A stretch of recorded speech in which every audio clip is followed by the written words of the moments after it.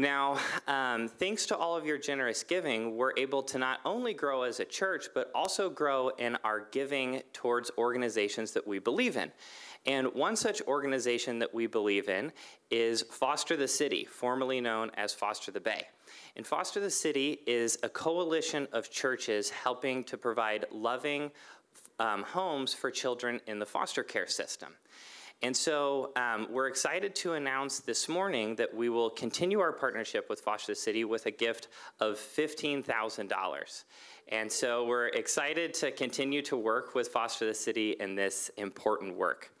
And so with this gift, I'm excited to get to introduce our guest speaker this morning. Dave Carlson is the co-founder of Foster the City and the lead pastor at Neighborhood Bible Church. In his free time, he's also an avid outdoorsman and actually just got back from a 9-day adventure in the Yosemite wilderness. The good news is he did decide to shower and shave for us, so he's looking his best before he gets up on stage. We've been able to partner with Foster the City in a couple of different ways over the years. The Games for Good events, as well as the Christmas gifts for foster families in Santa Clara County. Our own Pastor David has also spoke to how Dave Carlson has been just a wonderful influence on his life and a steadfast source of encouragement. And so without further ado, I would like to introduce Dave Carlson. Thanks, Adam. Adam, you're going to come introduce me at my home church next week. Thank you for that. Well, listen, I have been to your church before, but it was not here. It was at a retirement center. Is that right? Yeah. And it was a few years ago. I had my first sabbatical after 22 years of full-time ministry. I was given 6 weeks by our church, and I had the opportunity to visit 6 churches in the Bay Area, and you guys were one of them. I'm a lifelong San Jose resident, so I was so excited to come and worship with you guys specifically, in part because David and I became friends, and I really prayed. Along with many others, I feel like I prayed this church into existence. David just shared the dream that God had, and he and Cindy just have become friends. Their Christmas card hangs on our wall in our house. So I remember and think to pray for this church on a regular basis. So it is a thrill to get to be here. I remember really clearly, it was during, I think it was during the Paradise Fire. It was back when smoky air was novel and brand new. Now it's not. Now we're used to having that like every other week. But I remember you guys had almost canceled church, and our kids remember your church as the church that served them breakfast. That's what stood out to them. So David's message didn't jump out. The worship team didn't jump out. It was they fed us food, and that was a good thing. So super excited to get to be here with you. So I'm a local pastor. I serve down Highway 85 by a bunch of miles in South San Jose, and I'm here really in representation with Foster the City. My role with Foster the City is this. I think co-founder is a strong, generous thing. I didn't really co-found it, but I was the 3rd teammate ever on the team, so I have been with Foster the City since before we had a name. And my one role, my singular function on this team is to meet with pastors and build our coalition and nurture the coalition. And so I go around and meet with pastors, meet with church staffs, and speak on behalf of vulnerable children in our area. And so that's really what I'm here to talk about this morning. Listen, our text this morning is found in Ephesians. So if you would turn to Ephesians 5. I love that we just sang the first few chapters of Ephesians. That's pretty amazing. There were some amazing themes in there. Anyone here Olympic junkies? You just love watching the Olympics like me? No? There's like 4 of us. Being gone for 9 days during the Olympics was a little bit hard, especially since I had to wait a full extra year for it. So I have been gorging on the Olympics the last few days. And with the whole spotlight of the world on Tokyo, a couple of things stand out. One is this. The Olympics teach us that sports can unite us as people, right? It can kind of cut across country lines and all of that. And secondly, we love the ranking of medals. We love to see who came in what place. If you're in one of the countries that has loads of medals, you love the medal count screen. You're always paying attention to who has the most medals. So that's the positive spotlight of ways that the whole world's united. There's an undercurrent, there's an underbelly to that, and this isn't being talked about. This isn't being spotlighted. And that is this: the whole world, every country you've seen in the Olympics, is united in the fact that they all have orphans in their country, every one of them.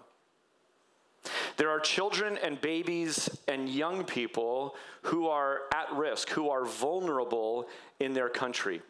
We are united as a world around this topic. Now, we don't like to rank when it comes to who has the most orphans. Who's doing the worst job at caring for their own children?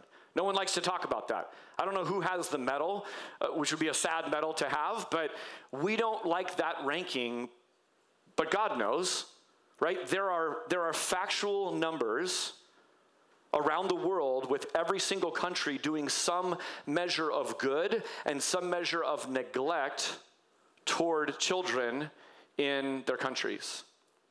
So this morning as we talk about this, I'm going to take the spotlight and say, Olympics is fun, I love all of that, but we're actually going to spotlight something that isn't talked about very much and isn't brought to the surface very much. I'm really moved by the announcement that just happened that a church like this is saying we are significantly investing in Foster the City in a fresh way.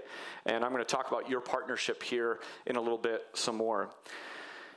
I'm a pretty simple guy, and so I like it when the scriptures kind of put things in little packages that I can hold. And if you're new to the Christian faith, if you're exploring the Christian faith, or if you're an old school veteran like me, let me give you the Christian faith in 7 perfect words, okay? Straight from scripture. 1 John 4:19 says this. You've heard it before. We love because he first loved us. Man, I hope as a Christian, I hope as an explorer of Christianity, you keep coming back to this passage. It says so much. We love. It's a communal thing. We belong to the family of God. We're here together this morning. This is important. We love as a response to something. The gospel is all about something that happened to us, right? Not something we do to earn it. We love because he first loved us. Let me tell you how this fleshes out. It means that we don't extend patience in some vague hope that God will then be patient with us. We don't try to muster up forgiveness for people who've wronged us in this vague sense that maybe God will then have to forgive us. We don't throw out little seeds of grace and then hope that God will be gracious with us. No. Instead, the Father's infinite patience with us, it produces patient children.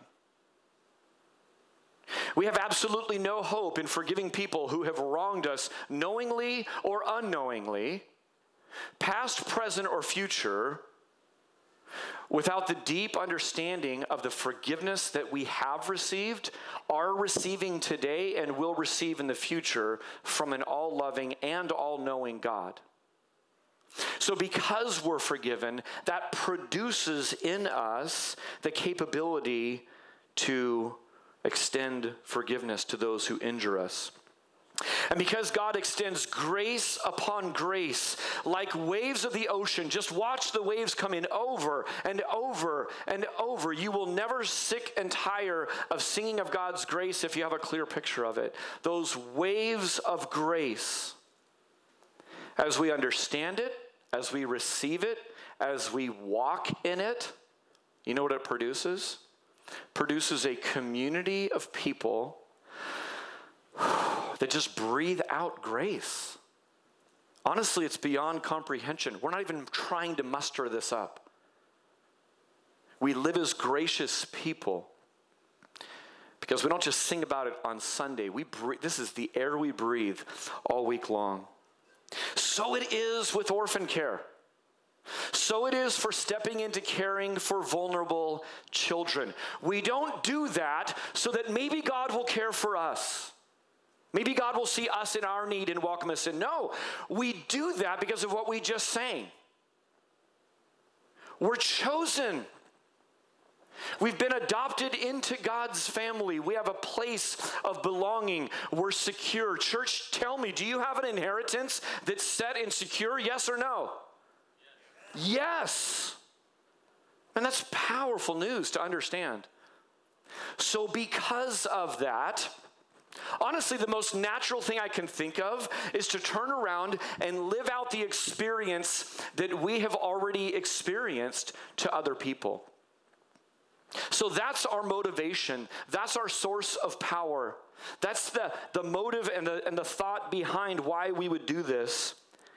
Caring for vulnerable children is a result of understanding what the Heavenly Father has already done for us. So I'm not sure why you're at church today. I'm not sure why you might be watching online. But I'm pretty convinced of something. I'm pretty convinced that every single person within the sound of my voice has some understanding of the orphan crisis going on in the world today. And I'm pretty certain that every single one of us has at some point or another, maybe in an ongoing way, thought, I have to do something about it. I have some role to play in this. Let me tip my hand and tell you what I've been praying for this church. I pray that this morning, I hope to challenge and maybe change your mind about a couple of things. One is about the size and power and heart of our God. And number two is your personal role in the worldwide orphan crisis. Okay, those are my lofty goals. Do you see why I'm a man of prayer? I have to pray and say, God, you have to do that because I can't headlock anyone into caring about vulnerable children. That'd be dumb and it doesn't work. So God, it has to be a work of you to kind of move through this. So I want you to consider for a second, no matter how old you are, consider the lives of your parents. Think about how many needy children they came across in their lifetime.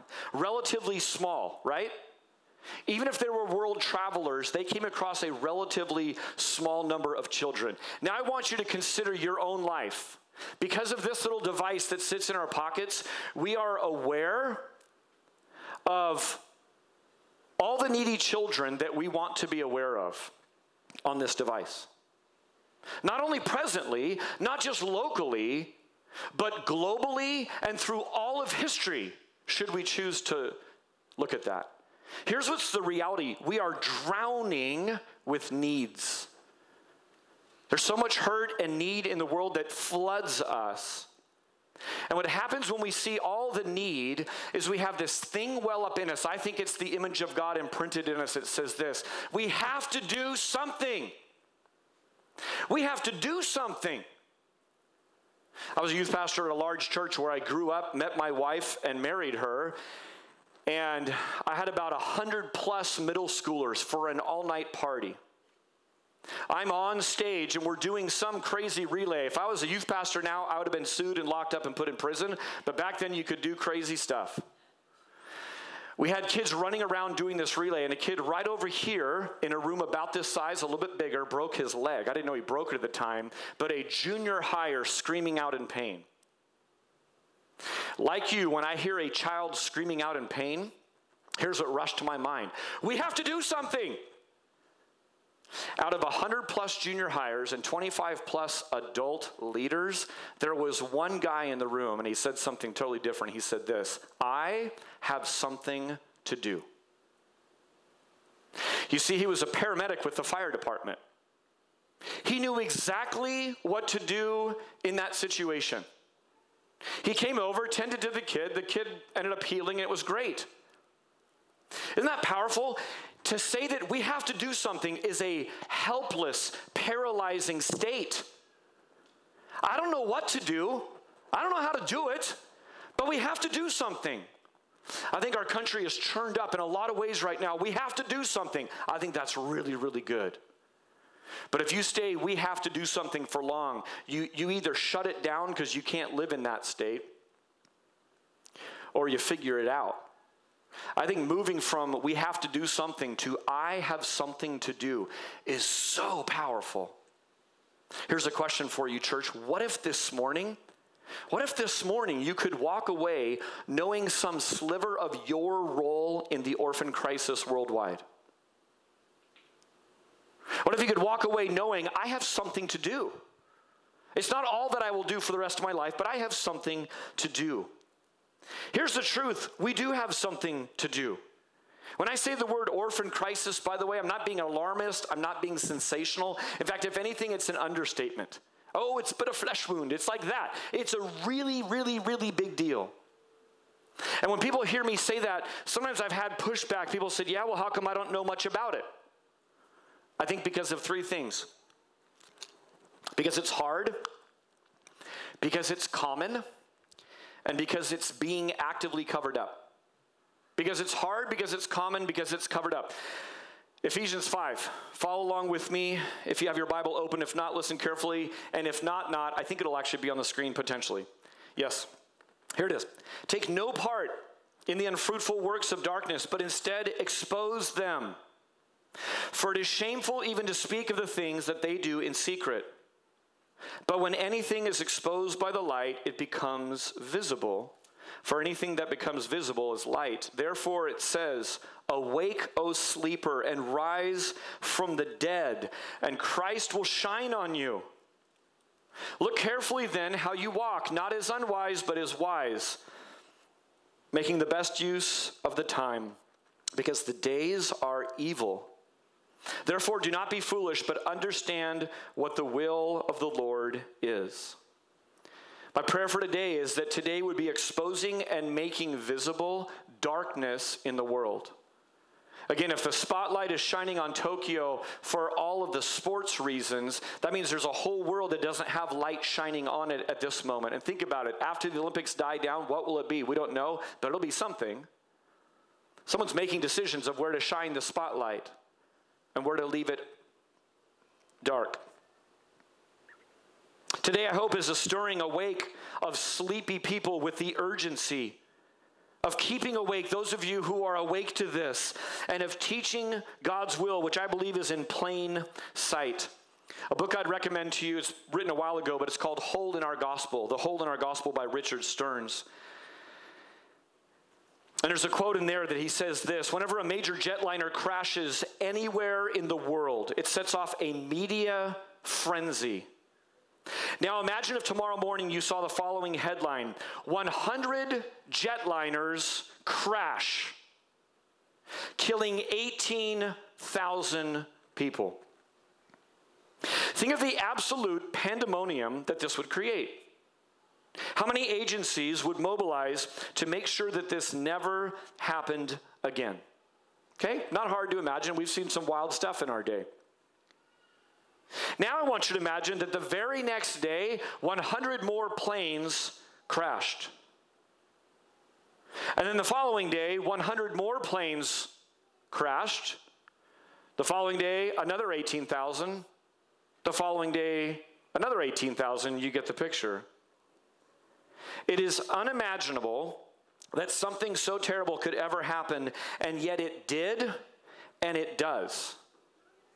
It happened yesterday, it happened today, and it will happen again tomorrow, and yet there's hardly a whisper of this. Why? Because it's hard, because it's common, and because it's being covered up. Let me shock you with a saying found in newsrooms across our country. This is from a book called Compassion Fatigue. She writes this: in the news business, one dead fireman in Brooklyn is worth 5 English bobbies, who are worth 50 Arabs, who are worth 500 Africans. Look at this equation for a second. Terrible, but maybe it's true. Could you put the next slide up? This is the equation: 1 firefighter, 5 bobbies, 50 Arabs, 100 Africans. Why?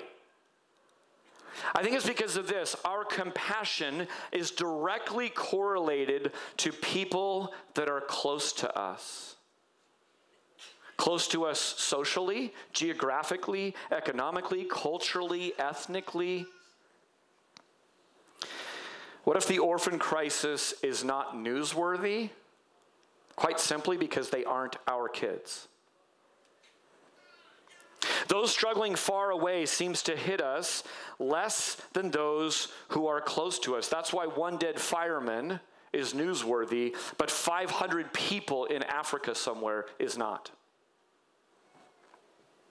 At heart, I think we are all the Pharisee and the priest in the Good Samaritan story. What do? Cross the street and go on by. But is this how Jesus wants it? Jesus says that to love God and then neighbor was the greatest commandment. He kind of paired them together. He really sums up all 10 commandments with that one. Talk about portable truth. Love God, love your neighbor as yourself. Done. Nothing new. Generosity and joyful open-handedness characterize God's people. There's more than 2,000 verses I could read. I won't do that, but let me put a few on the screen.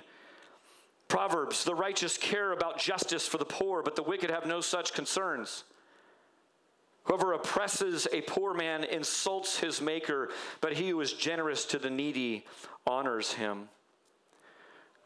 Going down to Matthew 18, freely you've received, freely give. You know, Jesus picks up on this theme. He goes as far as to say that when you've helped the poor, you're helping him.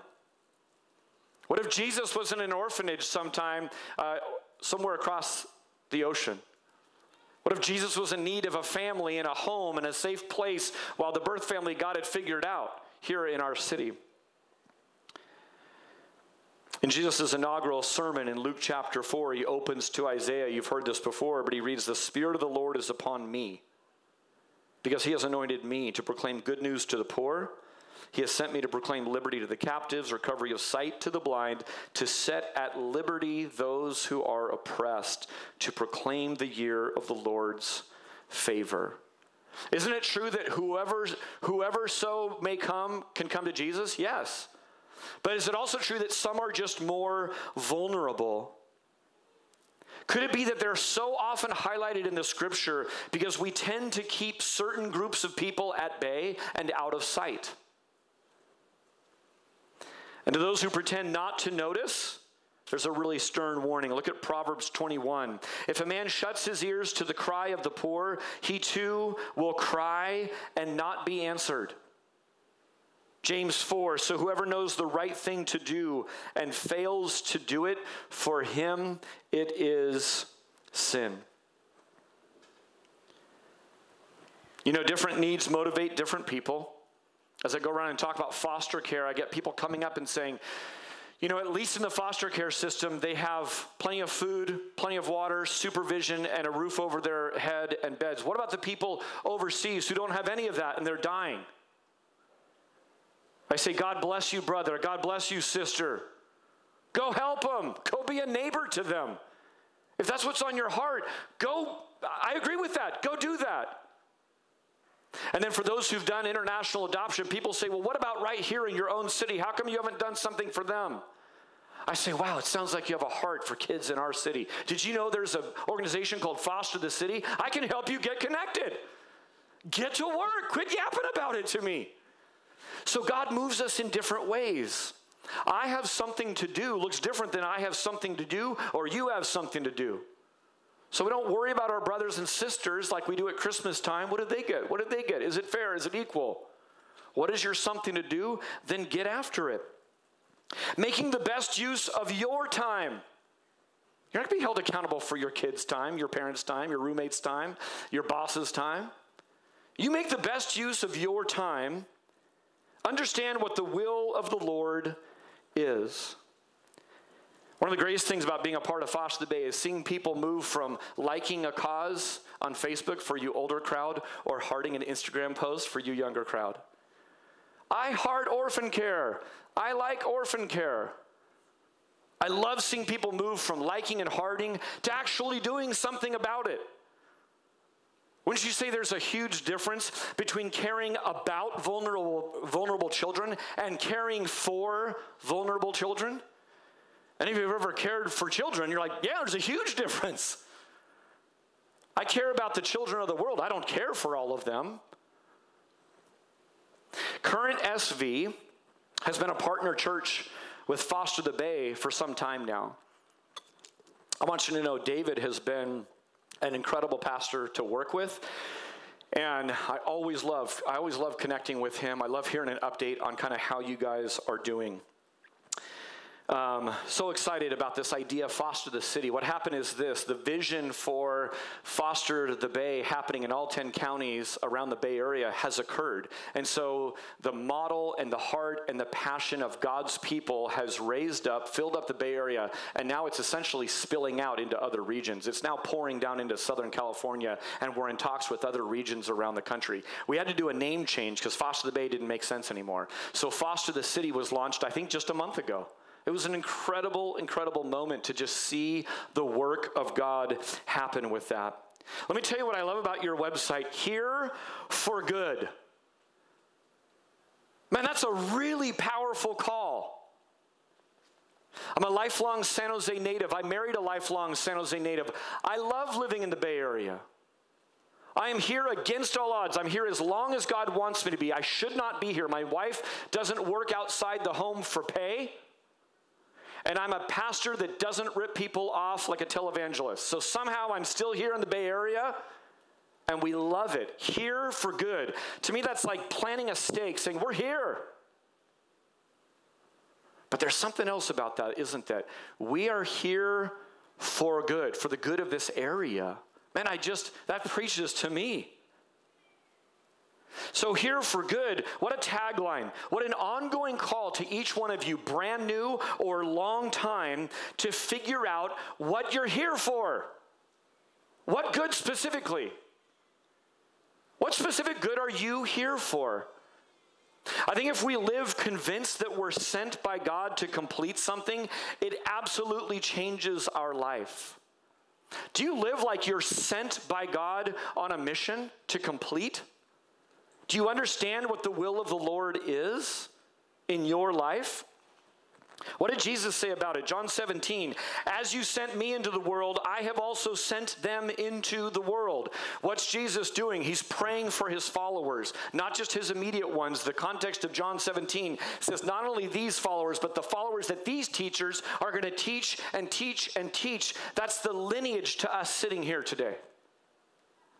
Do you live convinced that God has sent you here for a reason, for some specific good? You know, God doesn't just drop us into the planet for no reason. We're not just supposed to guess and grope our way through life, or worse, live from entertainment to entertainment, experience to experience, climb some mythical corporate ladder, whatever nonsense might come up. You want to have a road to a dead end? That's it. I'm old enough now, a lot of my high school buddies, they've chased that path. I see where that goes, no life in it. We have a project to complete. I want to discover mine, know mine, keep on track with mine, and get after it. You know, one day, I'm really convinced I'm going to give an account for my time. On that day, I want to be able to say, God, I with all my heart, I strove after the good work you gave me to walk in. Didn't complete it perfectly, of course. Tons of confusion along the way. I also believe that on that day, I'm going to rest from my labor. And until that day, there's work to be done. Henry Nouwen said this: one of the most important spiritual disciplines to develop is the knowledge that the years of our lives are years on a mission. Let me wrap up my time. I'm not quite done yet. I'm used to preaching at least 45 minutes, so I'm trying to cram this in. Let me wrap up my time, though, talking about my story a little bit, about how I moved from the orphan crisis on this planet being someone's problem that someone should do something about, to it being our problem, Christians, that I should do something about. I moved from we have to do something to I have something to do, but let me tell you, like almost all change, it wasn't easy. God used two primary things, ready? The Bible and my spouse. The Bible and my spouse. Every other year for a long time, I've just committed to read the Bible cover to cover. In the off years, I kind of linger and move about. I'm a 7 on the Enneagram, so I like variety and change. But I need the structure every other year. I want to just see what's in this book. So probably, I don't know, 20 years ago, 22 years ago, I read the Bible, and each year I just ask God, is there some filter you want me to read through the scriptures this year? And one year it was this: the widow, the orphan, the foreigner. Read through Genesis through Revelation just with that lens, just seeing what does the Bible collectively have to say about those groups of people. I was utterly stunned to see how those 3 categories of people that are really representative for other categories of people, but they are woven through all parts of the Bible. That event changed my life. I didn't know it at the time. I was just reading a Bible program because I need some discipline in my life, so I just did it. Read these 6 chapters today. Okay, cool. I got done with that, and what I realized as I look back on it is God used the Bible to steer my life. Here's one of the things that came out of that adopting and assisting vulnerable children isn't just a concern of God, it is a priority of God. It's not mentioned 1 or 2 times. It's not a one-off. It's not like, well, maybe they got the Greek wrong. No, it's just woven through it all. More than writing a check, God's word challenges Christians to invite the poor and the needy and the oppressed and the vulnerable into our very lives. This will look different for each Christian, but it will certainly have something in common for every Christian, and that is this: it will change your current comfort level, period. Like I said, change is hard, so brace yourself. John the Baptist preaches Jesus. People get convicted. They say, what should we do? He doesn't say, go get into some classes. Go gather and sing worship songs. No, what does he say? He says really clearly, if you have 2 shirts, give one to the poor. If you have food, share it with those who are hungry. Here's a novel concept. Share what's already in your hand. He didn't say, go get a bunch of money so you can have a bunch of extra food and then give that away at the canned food drive when the kids come around your thing, give them the lima beans. He says, give what you have right now. Here's what that means. If we start to live this out, it means that giving shirts changes our standard of living. We live less comfortable with fewer choices. Now I'm stepping on some of your toes. You're like, don't mess with my wardrobe. I'm one of those fashion people. Sharing food means that you will go with less while costing you more. That messes with every budget that you've ever heard of before. Here's the reality. This is going to get expensive. And that's just the surface logistical stuff. Honestly, that's the easy stuff. It leads you to a place of this: God help us. God help us. We come on Sunday, we're desperate for God. We sing the lyrics, they sound different when we're like just way out there saying, God help us. I know this is the good you've called me to do, but we need your help. Romans 15:7, so amazing. It says this: therefore, welcome one another as Christ has welcomed you. Did Christ welcome you with a free latte and a firm handshake? Christ welcomed you into his very own home, into his family, a seat around the table of God. The Greek word that's used there is proslambano. It means this: to receive, to take hold of, to bring along, to gather together. Listen to this: to grant someone access to your heart. With that definition in mind, let me read this again. As Christ has proslambanoed you,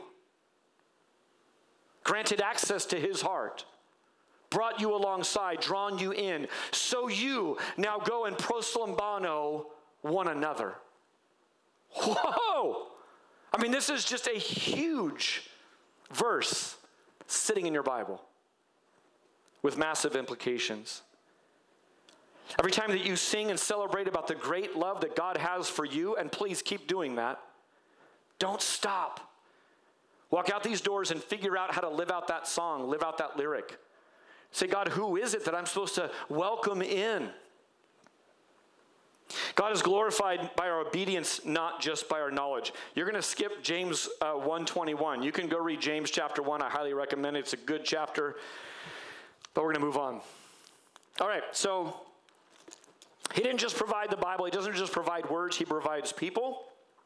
Let me just say this. I'm in that rare club of Christian pastors who have 9 kids from 6 different women. And there's one reason you should continue listening to a Christian pastor who has 9 kids from 6 different women. It's because I said from 6 different women, not with 6 different women. Right? There's a massive difference. This picture will kind of help you out a little bit. So my wife had a dream in junior high that she would have 10 children, that she'd be sitting at her dinner table and different colored faces would be looking back at her. Junior high, you guys. I hope you tell your kids to dream big. Not the Disney nonsense. You can't be anything you want. I wanted to play football in the NFL. Look at me. Not going to happen. Dream big with God's dream. So I start dating this amazing girl in my youth group. She tells me her dream right up front. I said, man, that's so noble. That's so admirable. That's so awesome. I'm a little slow on the uptake. It didn't dawn on me that that would involve me having 10 kids with different colored faces looking back at me. After 2 biological boys and 1 biological girl, we said, man, we have one of each gender. We'd love to start adopting. We tried to adopt from the country of Georgia. At the time, a reported death rate in orphanages of 50%. Those on the ground said, that's putting a good face on it. It's 70%. It was the worst country we had knowledge of at the time of where what seemed like the greatest need. I may not be a great parent, but I can be better than death for this child. So we just began to pursue that. We had a 4th surprise biological child. She's a senior in high school now. After that, we adopted our daughter Cassie, 2 years old, from a Chinese orphanage. A few years later, God prompted us to adopt from Ethiopia, and our 2 11-year-olds are 2 months apart, non-biological siblings now because of the shared last name and being in our family. And then just not that long ago, again, we went back to China, Zhengzhou, China, and adopted a little boy, a little girl, Everly and Tate, our 2 youngest. So I'm thankful I still have hair. It went gray very quickly after the last 2. No joke. I don't know if these kids are making me age rapidly or keeping me young, but one of the 2. It's fun being in a large family. People ask me what I do, and I say, well, I pastor a church and I father children. And to that they say, wow, I've never met a cult leader before. What's that like? I was at Costco one time, no joke, and I had a gentleman tap me on the shoulder and he said, LDS? And I said, no, I'm trying to quit, thank you. But we get mistaken all the time. Wherever we go, there's just all kinds of comments. Who feeds those kids? I'm like, our butler? We do. It's just shelter in place. We've really felt a certain camaraderie with Noah. We had 11 of us in our house with 2 dogs, 2 cats, 2 birds, and 1 snake. I married Dr. Doolittle. I already knew that when I was going into the marriage. Seriously, at some point, I bought some doves and started sending them out for help. I was just like, someone get me out of this place. Let me tell you this, I am blessed not in the knowledge of our spiritual adoption and then thinking about the concept of adoption. I am blessed in the doing, which is what James talks about. I look at my wife on the hardest days, and I could tell you a story this morning of a hard day. I look at my wife across the room, and I thank her on a regular basis. Thank you for being faithful to God's dream in your life. It's the hardest thing and best thing that ever happened to me. It led to this question: what if churches became the place where abused and neglected kids became beloved sons and daughters. I'm here to tell you it's a sermon for another time. I'm seeing this happen at church after church after church around the Bay Area. And Foster the City was born out of a heart for this and a need for this. Let me show you this next screen. We have a dream really with Foster the City that just says this. We believe there's a church for every child. If every single church in the Santa Clara County were to raise up one foster family with a care community of 4 support friends, catch this, there would be a long line of gospel-motivated, government-approved families waiting for children the moment they have need of a safe and loving home. Do you know what the current reality is?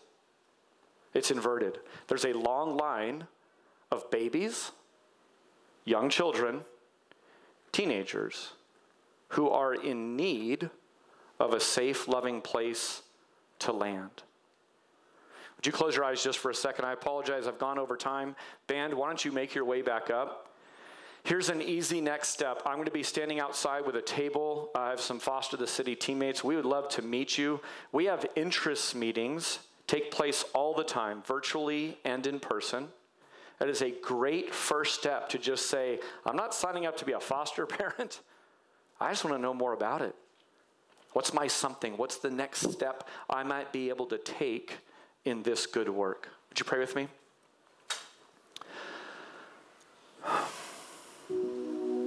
God, I pray for this assembling of people. God, I think when a guest speaker comes, we're extra mindful that we're part of a bigger, broader family. I'm an uncle from down the way that worships every Sunday just like these folks do. God, we've already gathered around your throne this morning. We're marveling at your faithfulness, at your goodness to us. God, it really is running after us. Thank you for years on my life now that from the age of 17, I can look back and trace the way you've pursued me with your goodness. We don't deserve you, but we get you. And for that, we're grateful. God, I pray this morning that you would stir in the hearts and lives of people. God, would you help people in this community to find their good work and cling to it with all their might and not let go. Persevere in doing good and reaping the harvest of righteousness you have. In Jesus' name, amen.